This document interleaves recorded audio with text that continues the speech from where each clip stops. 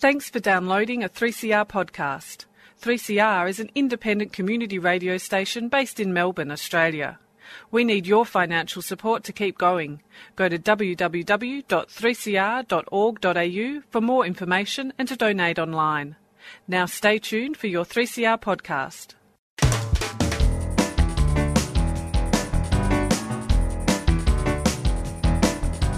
The boldness.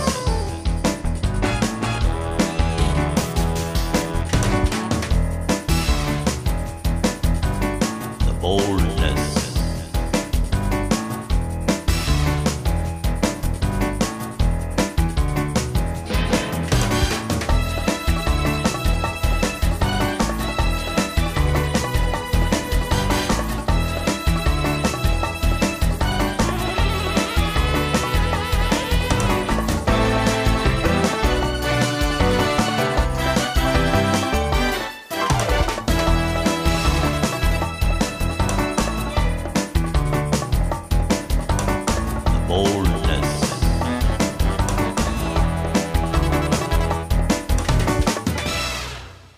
Hello and welcome to The Boldness. My name's Phineas Meir. Sadly, Raphael Caleb can't be with us today because he's broken his shoulder, so we wish him well in his recovery and rehab. Before we go on, I should just say that boldness is about grabbing your human rights, not just waiting for some well-meaning person to give them to you. Now, coming up on today's show, we're talking about the budget from a disability perspective, and we're very lucky to have Ross Joyce, the CEO of AFTO, the Australian Federation of Disability Organisations, with us. Hello, Ross. Hi, Finn. How are you? Good, thanks. So what has the 2020 year meant for people with a disability? Well, as we all know, COVID-19 sort of put the kibosh on a lot of things and impacted severely on people with disability. And certainly the work that AFTO has been doing took us in completely different directions and meant that we have to focus, as you'd appreciate, Finn, we focus on being the voice of people with disability across Australia on a national basis. We had a lot of additional work that involved us and all of those and my colleagues across the advocacy sector that we had to put in to ensure that people with disability weren't forgotten as part of the considerations of COVID planning and policy. So that took a fair bit of work initially. We got over that. And I think if we talk budget-wise and we look at where we are, I think there are a couple of good things that the federal government did do. And, one of those is definitely JobKeeper, making sure that certainly assisted quite a number of not-for-profits in order to continue operating. We've certainly seen a shift in funding or availability of funding, Finn. A lot of it has been directed to, and quite rightly in a way, directed to those organisations that are assisting people with responding to COVID-19. However, for those of us that occupy the advocacy space, it means that there have been some less opportunities for us to be able to obtain funding that we need to do the work that we do on behalf of people with disability in advocating for their rights. And in looking at policies and as I said, in looking at the COVID policies just on its own at a national and also at a state territory level. So it's been an interesting journey this year. Has there been enough done generally to ensure that people with disabilities could get through the COVID pandemic? I think that more could be done, and we've certainly put our thoughts in when we responded, and I provided evidence at the Disability Royal Commission and on the response to COVID-19 for people with disability. There's a few areas that are still of concern for us. Segregated settings is one of those where we don't believe that enough pre-policy work was in there, and that basically those sort of settings made their own decisions about keeping people with disability in whatever setting they're in and not allowing them out and not allowing them access to their circles of support.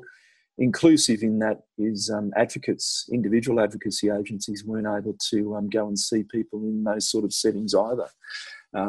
So we've asked for that to be changed and for individual advocates to be considered as workers and that they should be allowed into, and that's about maintaining and checking on the welfare of people with disability in that supported accommodation sort of scenarios and any other sort of segregated setting. So the other side is, I think, with PPE, I think that's been a significant issue for people with disability and not having access to those personal protective equipment supplies. And we saw a mixed response from the NDIS, through the NDIA, the agency, in whether people were able to put that through or whether they had to pay for it out of their plans, and there was a bit of confusion. So I think that's been resolved, but I still think that doesn't take into account a lot of people with disability because, as you know, the National Disability Insurance Scheme is for about 400, at full rollout is for about 465,000 Australians with disability. But there's about 4.5 million people in Australia with disability. And therefore, quite a number of those would also require access to PPE. And I don't think that was given enough priority. And that's something, again, that we're still continuing to discuss with federal and state governments. And I think that whole area of the stockpile, the national stockpile, needs to be looked at in terms of access to that.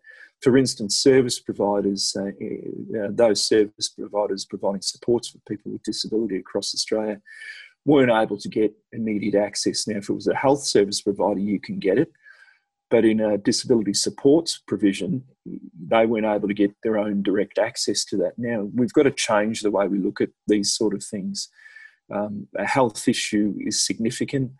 In an emergency situation like that, we need to be cognizant of people with disability, particularly requiring daily supports, need to ensure that not only are they safe and protected, but also that the workers are safe and protected, because the biggest worry we had, Finn, was that, and it didn't eventuate, but the biggest worry we had is that some support staff may withdraw from providing service. Now, that happened not in a large way, it happened in a small way, which was great.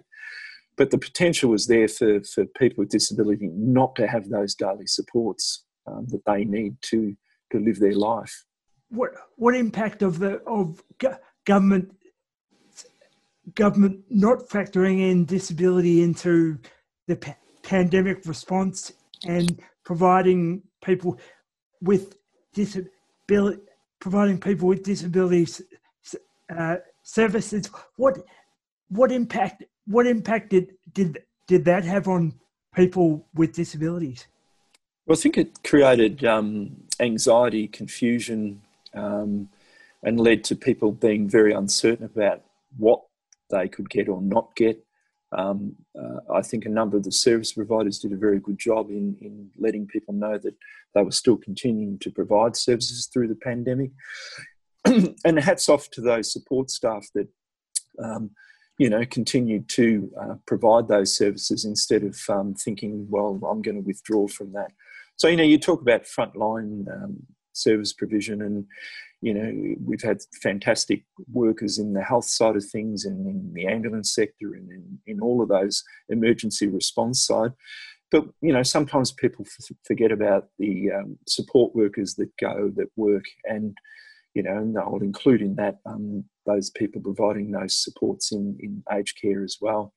So I think we managed to convince early on, and it took about the first 6 weeks to 8 weeks to get more recognition happening at that national advisory cabinet level, which involved all the states and territories. So we eventually got the message through as a sector, and I think we had some good outcomes from that. But I think we can do better, Finn.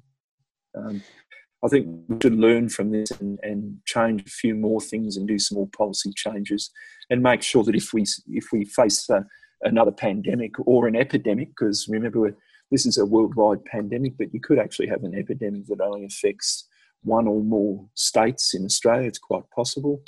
We're all hoping that nothing like that happens. But what we do need to do is ensure we've got the planning and the comms and the engagement piece right before we get to those sort of scenarios.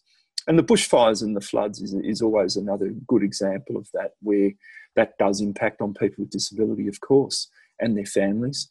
And, we need to be sure that messaging is accessible, and that we do have solid policies and procedures and emergency maps and plans sorted out in advance, not doing it in arrears.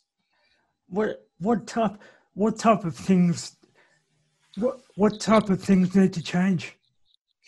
I think I mentioned a couple of things. So, I think that there's a need to look at how we undertake our emergency planning across the board. And as I said, it's not just about a pandemic, an epidemic. It could be any other emergency situation, flood, fire, etc. There could be other scenarios that we haven't quite thought about, but I'm sure others that work in that space have. And we need to ensure that built into that is that people with disability are considered front and centre in that. We had a large focus in this pandemic at the beginning on people in aged care facilities, etc., and quite rightly, but it still needed to include in that consideration for people with disability as well. So there's a few things there that need to happen. There's a few things that need to happen for the protection for people with disability. And there's also even straightforward things, which you would think are straightforward, like accessibility of communication.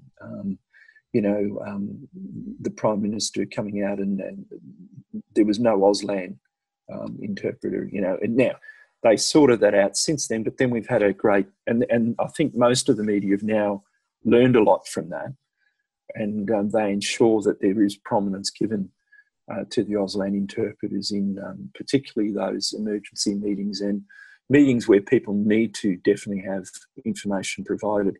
And then added to that, of course, is captioning, and added to that is you need to put messaging out in plain English, easy English, and then you need to also consider cold communities, of course. And I think the other side that needs greater consideration, people with disability in First Peoples nations as well. So look, I think that we've learned a lot. I think there's a lot of things we can improve. And I think our role in terms of AFTO and our other colleagues across the disability sector is to ensure that the good things that we've seen happen are kept, and that areas where we do need improvement, we work on those and continue to work on those with the governments. What, in terms of the budget that was just announced, was there enough emphasis or money given to people with disabilities? I think there could be more, and I think the Job Maker hasn't included people with disability, although I'm trying to get to the bottom of that because the Prime Minister mentioned in one of his addresses that it would include young people with disability as well. We certainly want to see that and see that as really important, that young people with disability get that opportunity to participate in Job Maker. And the other side that we're obviously concerned about is that older people with disability aren't disadvantaged through that, or other older Australians aren't disadvantaged by that scheme. Well, we'll be back after these community service announcements.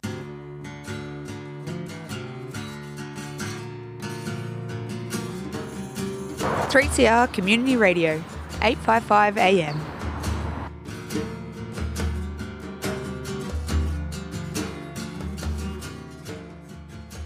Hi, this is Love the Stars, where Loz will give reviews of movies or TV shows on or at the cinemas or streaming on your digital devices.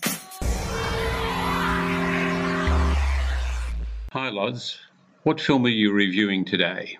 The Peanut Butter Falcon on Amazon Prime. It's rated M. And who are the leading actors? It stars Shia LaBeouf as Tyler from the Transformer franchise, Dakota Johnson as Eleanor from 50 Shades of Grey, and introducing Zach Gottsagen as Zach. Who directed this film? Tyler Nilsson and Michael Schwartz. So, Liz, tell me about this film. The film is a comedy drama. It's about a young man named Zach who has Down syndrome. He runs away from a nursing home to find a wrestling school that he has seen on some old videotapes. The name Peanut Butter Falcon is his chosen wrestling name. It's up with a small-time crook, and they become good friends. His nursing home carer, Eleanor, is sent by her boss to find and return him to the nursing home. Follows are the many adventures and trials on their journey through the swamps and Everglades of Florida. Zach just wants to be like everybody else, and the friendship between the three of them is funny and heartwarming. I love the fact that an actor with Down syndrome was cast to play the main part in this film. I thought the film had a good message. The acting was good, and the scenery was interesting. Is there anything you didn't like about the film? No, I really enjoyed it. So, how many stars did you give it, Loz? 7 out of 10. Thank you, Loz, and thank you for listening to Loz's Stars.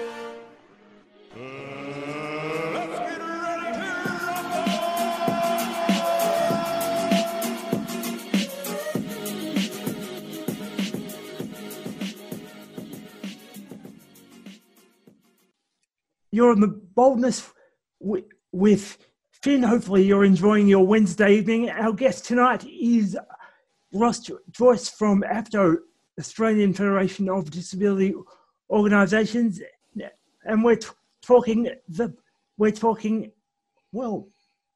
government's response to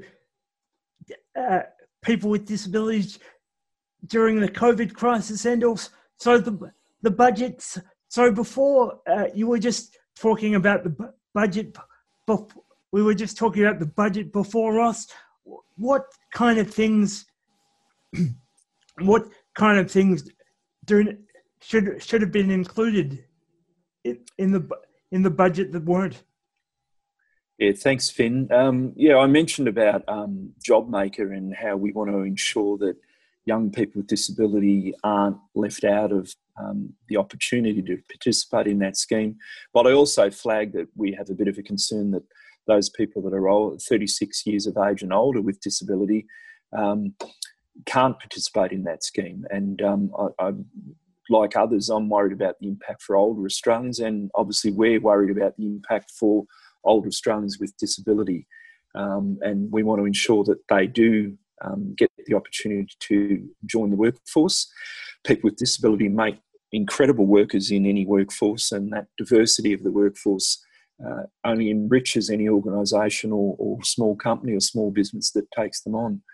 And they have a lot of advantages that they can bring. So I think there's a need for that. I think the other one that we would like to see, and I know that this is, this budget was really let's be honest, it was a response to the COVID-19 scenario and where we found ourselves. The next budget, I mean, if you ask me about my big wish list, Finn, I think we really want to see some solid funding put in to ensure that the National Disability Strategy, which is just under review at this point, the National Disability Strategy has some money put towards it and resources so we can ensure that we actually do get some significant outcomes from the next 5 to 10 years of that strategy's operation. And that includes, Finn, also that we'd also like to put that appeal out to state and territory governments as well. They need to also be chipping in there. I know that local governments have been doing a lot of good work on developing up different disability access plans and plans for their own communities. That can be a key role in pushing that forward at a state territory level as well. But there does need to be resourcing at all those levels of government to ensure that we can all get the best out of the National Disability Strategy. So I think that's, if you ask me what's on my wish list or our wish list from the AFDO membership, that one would be a key one. And the other side that we would like to see is obviously the advocacy role reinforced.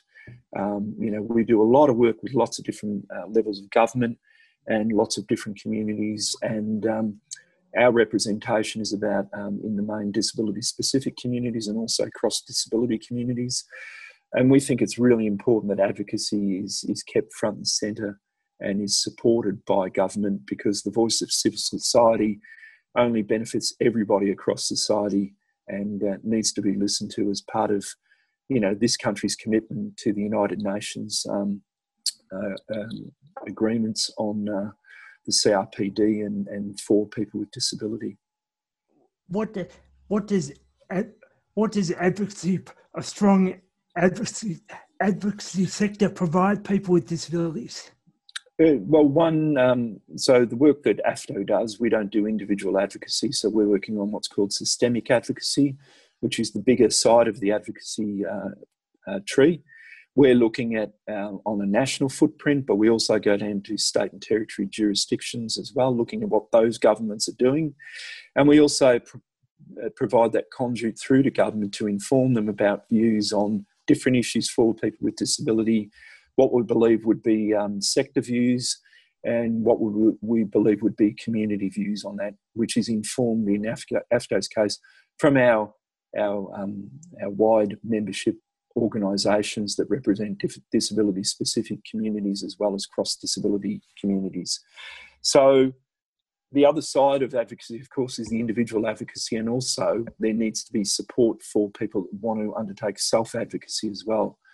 The individual advocacy area is really key to assisting a lot of people to, sort out issues for them and help them to live a normal standard life as everybody wants to. But sometimes you need to ensure that the rights of people are enforced, and you need somebody to do that. So a strong individual advocacy sector is absolutely essential for that. I mentioned self-advocacy. I think it's really important that people with disability be given opportunities to learn more about advocacy and to advocate for their own rights as well and understand what those rights are. So that's about resourcing and providing that training, if you like, and how to go about that. And there's some excellent organisations around Australia that are doing that as we speak. But all of those things need to be supported. So just going back to the budget for a minute, did people people were saying that they didn't have enough during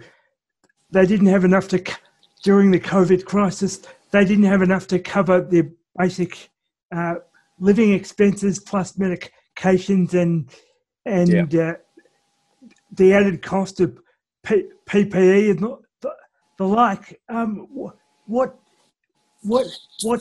What could be done? What could be done to better ensure people have a greater standard of living, Ross? Look, we think, and in particular for people with disability, those on the disability support pension, we think there's a need to look at that. We were pushing with that to ensure that they also receive the COVID supplement that was given to other benefits. That didn't happen, and we do know that people with disability have more outgoings and costs than people without disability, and that's something that we need to really consider as a society, and that should be part of the budgets moving forward to cater for those impacts.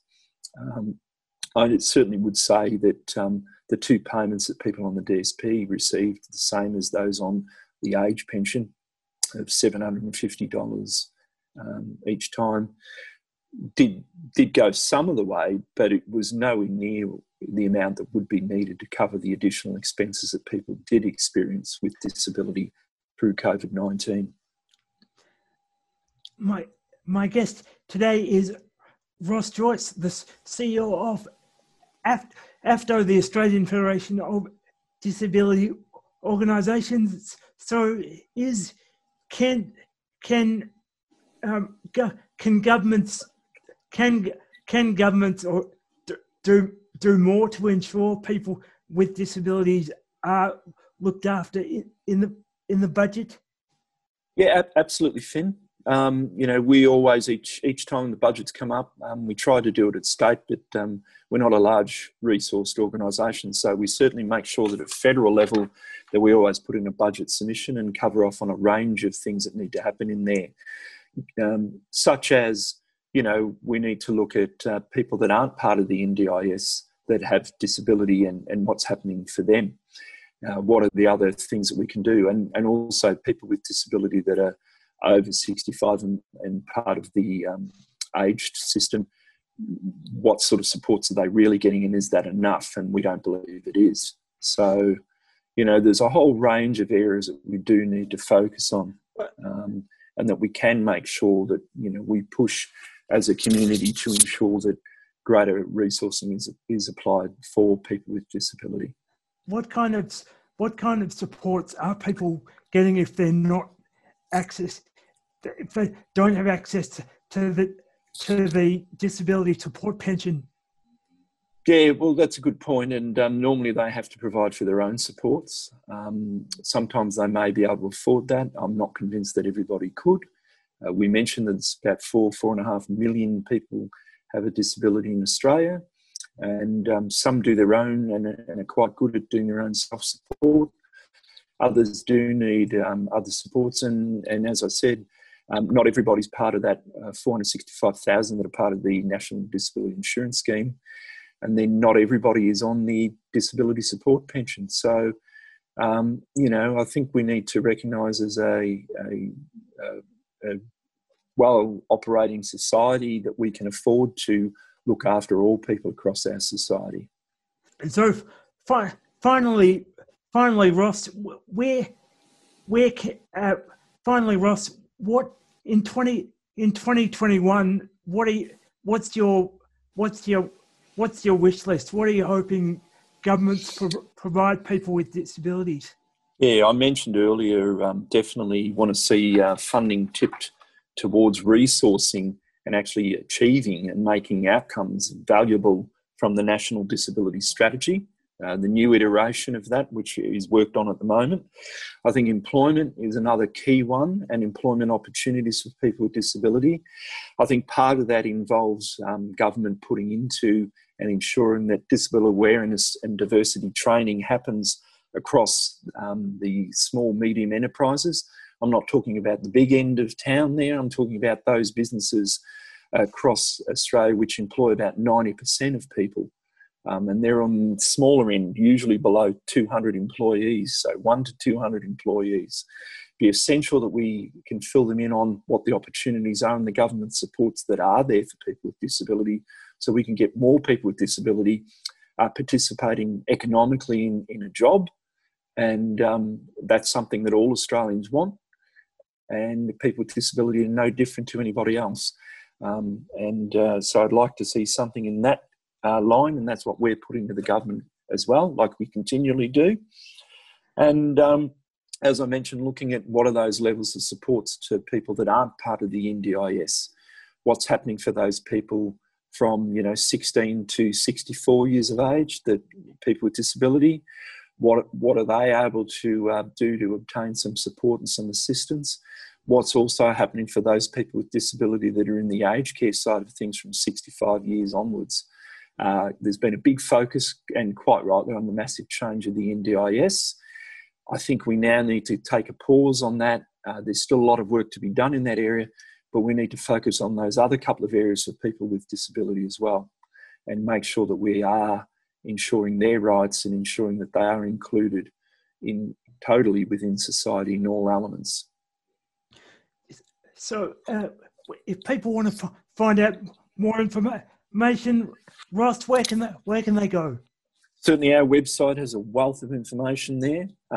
As I said, we don't do individual advocacy, but we certainly provide lots of resources. So www.afdo.org.au. We're more than happy for people to jump on and see the resourcing and see some of the things that we've been working on, and happy to take input from people on any of that.